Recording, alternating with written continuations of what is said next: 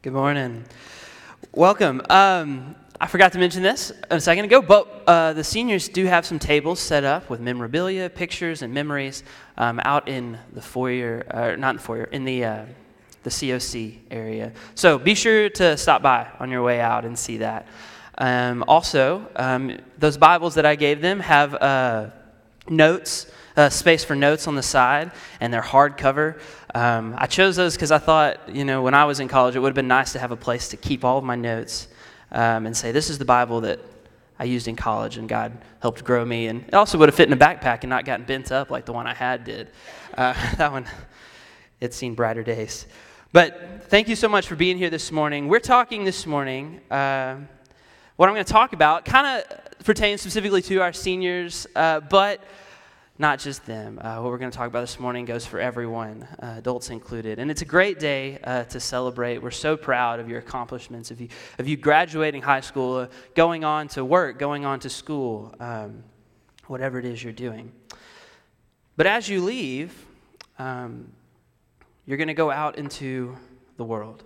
And we know that the world is full of people that don't want you to worship our God and not serve the God that we serve. So we're going to talk about this a little bit this morning. But before you get started, I want to pray and ask the Lord to move. Father, we come to you this morning, and we thank you for the way you loved us, God, that you sent your Son to us, and he died a death he didn't deserve so that we could have a relationship with you. Father, I ask this morning that you would speak, God, through your words in Scripture, Father, that you would move in our hearts. God, teach us something new from your word. Father, we love you. In your name I pray. Amen. So growing up, I would spend my summers, doing all sorts of different things, youth mission trips or youth camp. I'd also spend a week usually with my grandparents who were from Arkansas. And my grandfather is a minister, worship minister for a long time. He passed away this past year, but he was a wonderful man who loved the Lord and spoke about him often. And something I always remember is when we would finish a trip with my grandfather, with Paul, as we called him, we'd finish the trip, or maybe he'd be at our house and we were going out to do something. He'd look at us and he'd point or he'd hold our hand and he'd say, "Now remember, Will, who you are, where you come from, and what you represent." Now, I don't think this saying is original. I think there's plenty of people that have said this or heard this, but it always struck me, and as I was thinking, what am I going to tell these kids? What do I have to tell them? I'm not too far past you guys. I'm only 25. But something that I thought was, man, my grandfather used to give that great advice. And seeing as he was a minister, I started digging into Scripture, and I started thinking, so what are the biblical truths to this saying? What are some things that we can pull out of Scripture that God tells us to make this practical and real? So, who you are, where you come from, and what you represent. And this is what I want to tell you seniors this morning, but not just you guys, everyone else in this room too. As we go out into the world, as you go to your job, as you go to school, as you go into your summer vacation, maybe you go to Florida or wherever you're going, remember who you are, where you come from, and what you represent. Well, let's talk about first who you are. I'm going to be jumping around a little bit, so you can follow along on the screen or you can turn. But the first scripture we're going to look at is Genesis chapter 1, verse 27. And this is a very practical answer to the question, who are we? It's not just a spiritual answer. This is quite real, and I love looking at this. It says, Genesis chapter 1, verse 27 says, "So God created man in his own image. In the image of God, he created him. Male and female, he created them." So in a very practical way, in a very practical sense, you are created in God's image. This is so cool to me, that God, he made all of creation. He made animals, plants, mountains, oceans, the wind, the sun, the moon. He made the stars, all of it. And then he said, well, I'm going to make something that's like me. I'm going to make a people in my image. So first and foremost, as you go out into the world, I want you to remember that you are made in the image of God. When you look into a mirror in the morning before you go somewhere, you're looking at God's fingerprint. You're looking at an image of the Father. As you run into people in the world, people who know Jesus, people who don't know Jesus, Those people are also made in the image of God. So who are you? You are the image of the Father. The next verse we're going to look at is Ephesians chapter 2. Ephesians chapter 2, verse 10. And it says this: "For we are his workmanship, created in Christ Jesus for good works, which God prepared beforehand, that we should walk in them." He talks back a little bit to this idea of his workmanship being created in his image when he says that you are his workmanship, you are created in Christ Jesus. And now this is the cool part, the part that I really want to hone in on for our seniors, but obviously not just for them. This is for you when you go to your job tomorrow morning. You were created for good works. You aren't just created to come and live and be comfortable and have a nice, happy life. You were created for good works. And the comforting thing, the amazing thing, is that it doesn't stop there. It goes on to say, which God has prepared beforehand, that we should walk in them. As you go to school, seniors, as you're going off to Kansas or Alabama, SFA, that's just a couple places some of our students are going. As you go to those places, God has already prepared beforehand good works for you to do. Right now, he's already done it. It's already happened. You're headed to go to school there at Alabama. He knows the church you might attend. He knows the softball team you're going to play on. He knows the classes you're going to sit in, the kids you're going to sit next to. And God has already prepared for you good works to do there. It doesn't come as a surprise to him when you roll up into that classroom and you make friends with the kid next to you and he doesn't know Jesus. God planned that. God wants you to tell that kid about the Lord. For you who work in insurance, at a bank, as a teacher, whatever you're doing, wherever you're going to go tomorrow morning, God has prepared good works for you there as well. God has prepared that employee or that person that you work with, the coworker. He's prepared that person for you to speak to. Maybe they don't know Jesus. Have you had a conversation with them about it? God wants you to speak to that person. God wants a relationship with that person the same way he has one with you.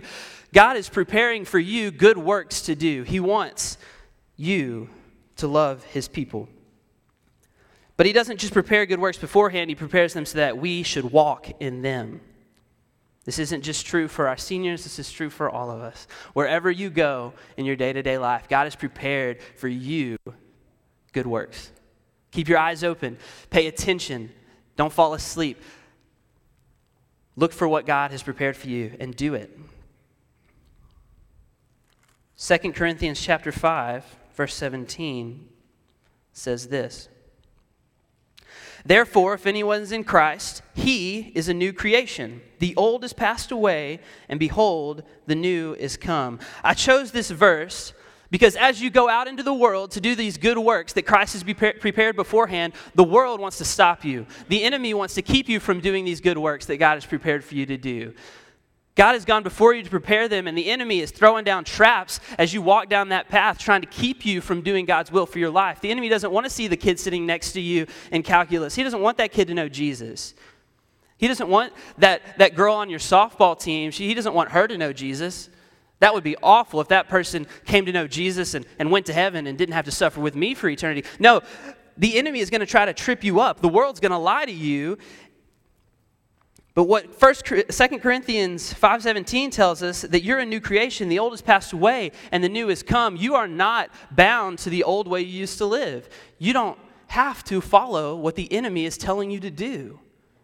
You don't have to fall over those traps in the path. No, you are a new creation and God is preparing good works for you to do. The enemy's going to try to tell you that you're not enough. Until you're not smart enough to pass this class, you don't belong here at this school. They're going to tell you you're not pretty enough, you're not good enough. God doesn't want you. God's not interested in what you have to offer. The world's going to try to tell you these things as you go out. Not just for our seniors, for you at your job. I'm sure there are days where you feel like, man, I just can't do this today. Man, maybe I don't belong here. This is just too hard. That's the enemy trying to push you away from what God has prepared you to do. The enemy is going to lie and tell you something false about your identity. A little story from my personal self. So I graduated from Carthage High School in 2015. As a senior in high school, I was all sorts of things. I was on the baseball team. I was in the choir. I was in drama. I was a UIL academics competitor. I was a pretty smart kid. I had decent grades, right? I was going to Texas A&M University, so I did okay. I was the worship leader at my church. I had all these things that Will Stacy did. There were all these things that Will Stacy identified as, okay? All these different things that I did. I'm sure that maybe you're a softball player, maybe you're in drama, whatever it is you're doing. I had all these things that I kind of self-identified myself as. But when I got to college, I was no longer a baseball player. Spoiler, I didn't play for Texas A&M's baseball team. No. I wasn't in the choir anymore. My church wasn't in College Station, so no one knew me. No one was going to put me on a stage to lead worship just yet.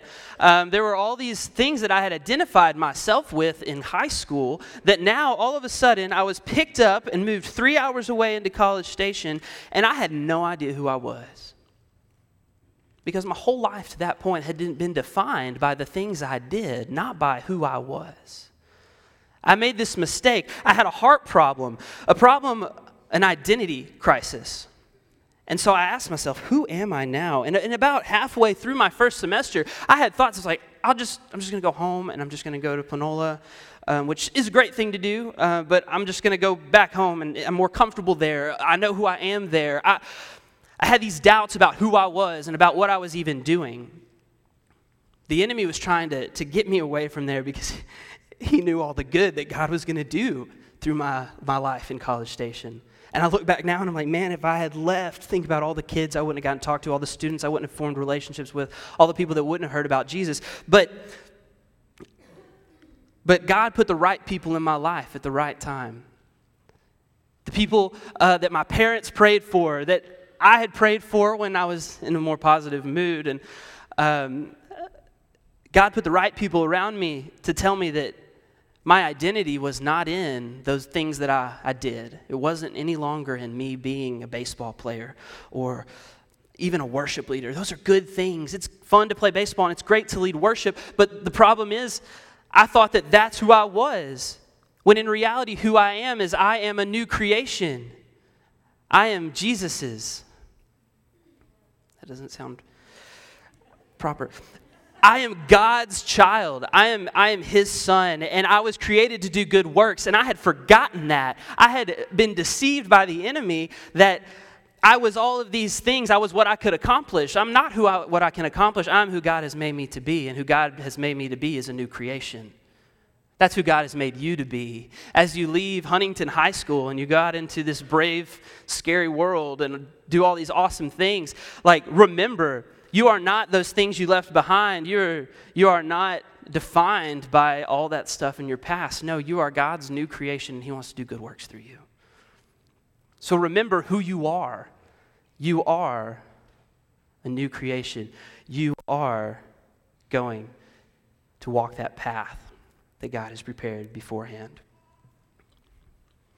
The second thing, where you come from. Now, this probably has a little less... I had to dig a little bit more for the biblical application part of this, but I'll get there, so give me a second. We're going to go to Hebrews chapter 10, verse 24 and 25, excuse me, if you're flipping with me. So first, we remember who we are, and second, we're going to remember where we came from. And just give me a second to brag on our church. Hebrews chapter 10, verse 24 through 25 says this: "Let us consider how to stir one another up to love and good works, not neglecting to meet together, as is the habit of some, but encouraging one another, and all the more as you see the day drawing near." I've gotten the privilege to be here for just over a year now. We celebrated my first anniversary in April. And in my time here, this is a people, y'all, this church, let me brag on you for a second. You're a group of people who don't neglect gathering together. You're a group of people who love the people that are here. I asked on one of my first Sundays here, I got to teach, and we were talking about discipleship, and I asked for a group of adults to come around me and help me with the students on Wednesday nights. And I got 10 volunteers. It went from, Byron had, I think, 3 or 4, and I just came up here and asked you guys, and Man, y'all blessed me. And I had so many awesome volunteers come and be a part of what we do in the youth. You're a group of people that teach Scripture well. Your doors are open to people from all walks of life. We have most excellent way. We become something that I remember from Daryl's celebration we had is that verse. He says, "I've become all things to all people, so that some might know the gospel." We go on mission trips, go to camp. This church has great teachings. The point I'm saying all this, right, is that you, seniors, not just you, but also you adult who's going to work tomorrow, you come from a group of people that love you and support you. Don't forget that. When you feel like you're alone in the office and you're like, man, I just need prayer, or I'm just going through a hard time, and reach out to someone in this congregation. These people love you. These people love each other. I promise you they do. They've come around Lauren and I and loved on us in incredible ways, and we have just been so appreciative of all of it. Man, and so as you go out, seniors, as you go to Alabama, Kansas, Nacogdoches, wherever it is you're going, God has not only prepared a way for you, but He has a group of people that still love you and support you back here in Huntington. Super comforting for me to think of. I mean, that was my church when I went to school. I think back to all the adults that helped disciple me when I was growing up. I knew that if I came home, they were going to see me in church and they were going to ask me, how is school going? How are you? How can we pray for you? Not only them, my parents, of course, were doing that. My grandparents, my cousins, my family. I mean, you come from people that love you and love God. Psalms 139, verses 13 and 14. Say this: "For you formed me in my inward parts. You knit me together in my mother's womb. I praise you, for I am fearfully and wonderfully made. Wonderful are your works. My soul knows it very well." David here is reflecting on how God has been forming him and preparing a way for him since he was in his mother's womb. Take this verse, seniors, take this verse, you adult who's going to work tomorrow, and remember that you come from God, that God has been knitting you together. He knit you together in your mother's womb. He's preparing those good works for you to do. Don't forget as you walk out of here where you come from. You come from a people who love you. You come from a God who loves you and gave himself up for you. A God who sent his only son to die a death that we deserve so that we might have eternal life. Don't forget that that's what you come from.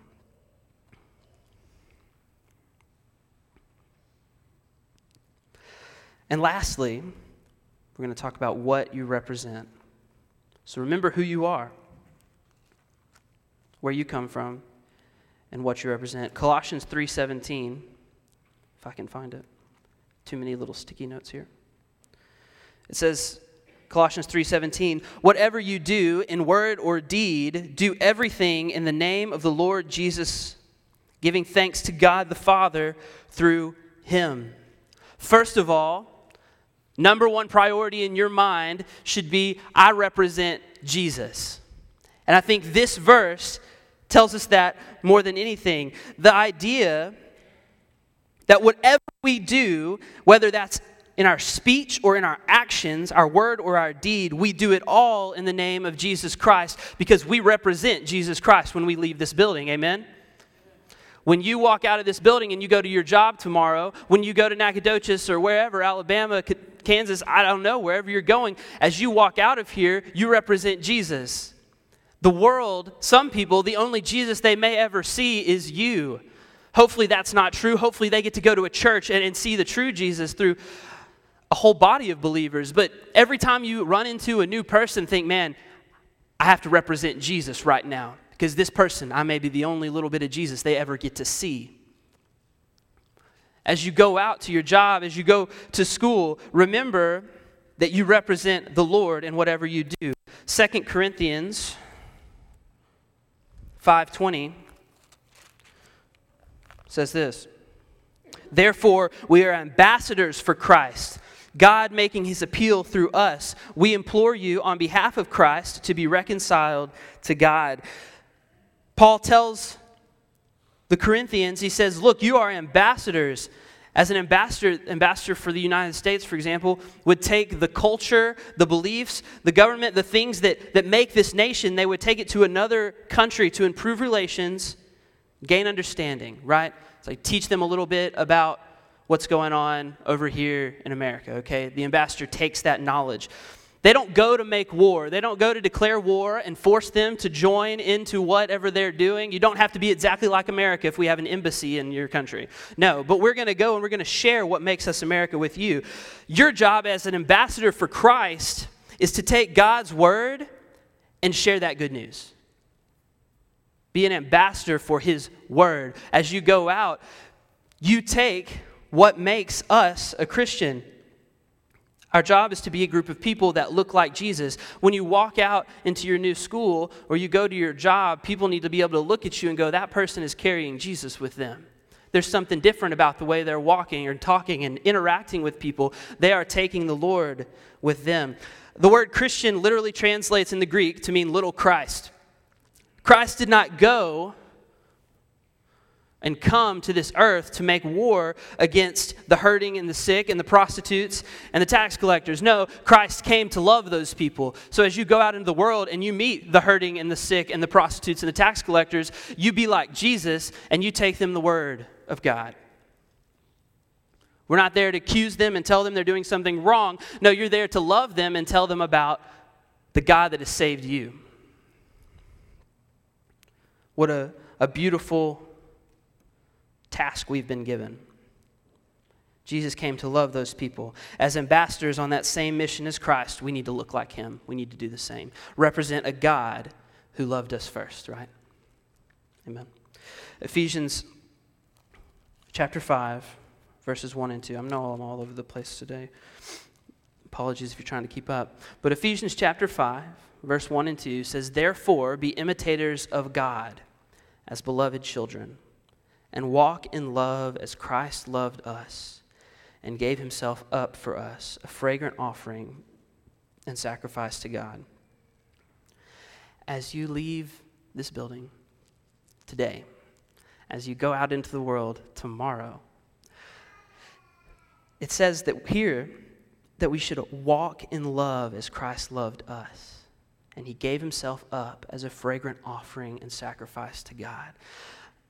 As a good smelling, a pleasing aroma, something that people are glad to be around. Are you the person in your office? Are you the person in your classroom that people want to know, that want to be friends with because you have a pleasing aroma about you? Or are you the person that people avoid because you're always cranky or you don't seem like you like talking to people? Jesus wasn't someone who was cranky and didn't want to talk to people. Jesus is someone who went out and touched the leper and healed the sick and talked to the prostitute. He's the one who loved others first. We have to be like that. We have to be that fragrant offering that walks in love and imitates Christ. And Ephesians 4:1 through 3 tells us that, "Therefore I, a prisoner of the Lord, urge you to walk in a manner worthy of the calling that you have been called, with all humility, gentleness, and patience, bearing with one another in love, eager to maintain the unity of the Spirit through the bond of peace." What does this look like, you ask? Right there, Ephesians chapter 4, verses 1 through 3. Walk with humility, gentleness, patience, bearing with one another in love. Remember who you are. Remember that you are his image. You are a new creation created for good works. Remember where you come from. We're a people who love you. No matter how tough life gets, you can always come back here and we'll love on you. And remember what you represent. You represent Jesus Christ when you walk out of these doors. You represent the God who loved us first and gave himself up for us. Therefore, we do the same when we go out. One of my favorite verses to tell our students is Matthew 28:19. It says, "Go therefore into all nations and baptize in the name of the Father, the Son, and the Holy Spirit." That's my commission to you guys as you walk out, as you leave this church in however many months and go off to school, as you go to your job tomorrow morning, as you go see your families on vacations this summer. Go and make disciples. Go love people. Go tell them about Jesus. At this time, I want the seniors, and I want the seniors and their people. So if you're a senior, come on down. And if you're their people, so like parents, grandparents, I want you to come on down too. Stand right about here. When we have missionaries come from our church, I feel like that's appropriate, and I didn't even know it. But when we have missionaries come from our church and we send them out, when we send out our Brother Daryl, when we used to send him out to Africa, we would lay hands on him. And as these students leave our presence and they go somewhere else, I want us to lay hands on them and pray for them. As they go out into a world that's full of the enemy that's trying to deceive them, let them be we're going to pray that they would be a light to the world around them. So, them and their families, y'all come on up here. Put your hands on put a hand on your child or grandchild. Tell them you love them, all that good stuff. And we're going to pray for them. After the service, don't go anywhere. Shane Tatum is going to come on up, and he's going to tell us what's going on with the search committee. But I thank you so much for being here this morning. As we pray, you pray as well for these students. Pray that God will hold them close, that they'll walk in his ways, they'll walk in that path that has been laid out beforehand. All right. Let's bow our heads and let's pray. Father, I thank you for your love, a love that came for us first. Father, I thank you for each of these students that you knit together in their mother's womb. Father, since the beginning of time, you have known of them and you have loved them. And God, we love them too. And today we send them out as missionaries for you, God, that they would go unto all the nations, that they would go wherever they are, Father, and tell people about you. They would make disciples. Father, hard times are going to come. The enemy will attack. This is a vulnerable stage of life. But Father, you have prepared them for good works. Don't let them doubt the mission that you have prepared them for. Father, when times get hard, we ask that you would hold these students close, Father. God, we ask that you would keep us, their church, accountable to loving them, to reaching out to them, to accepting them back. Father, we thank you for the way you've discipled these students, for these amazing parents and mentors that are down front. We thank you that you have used those people to love them. That you've used these individuals to show these students how to walk like Jesus. Father, we love you. We ask that as we go from here today, Father, that your Spirit would go with us and that you would help us to go into the world and love like Jesus did. In your name I pray, Jesus. Amen.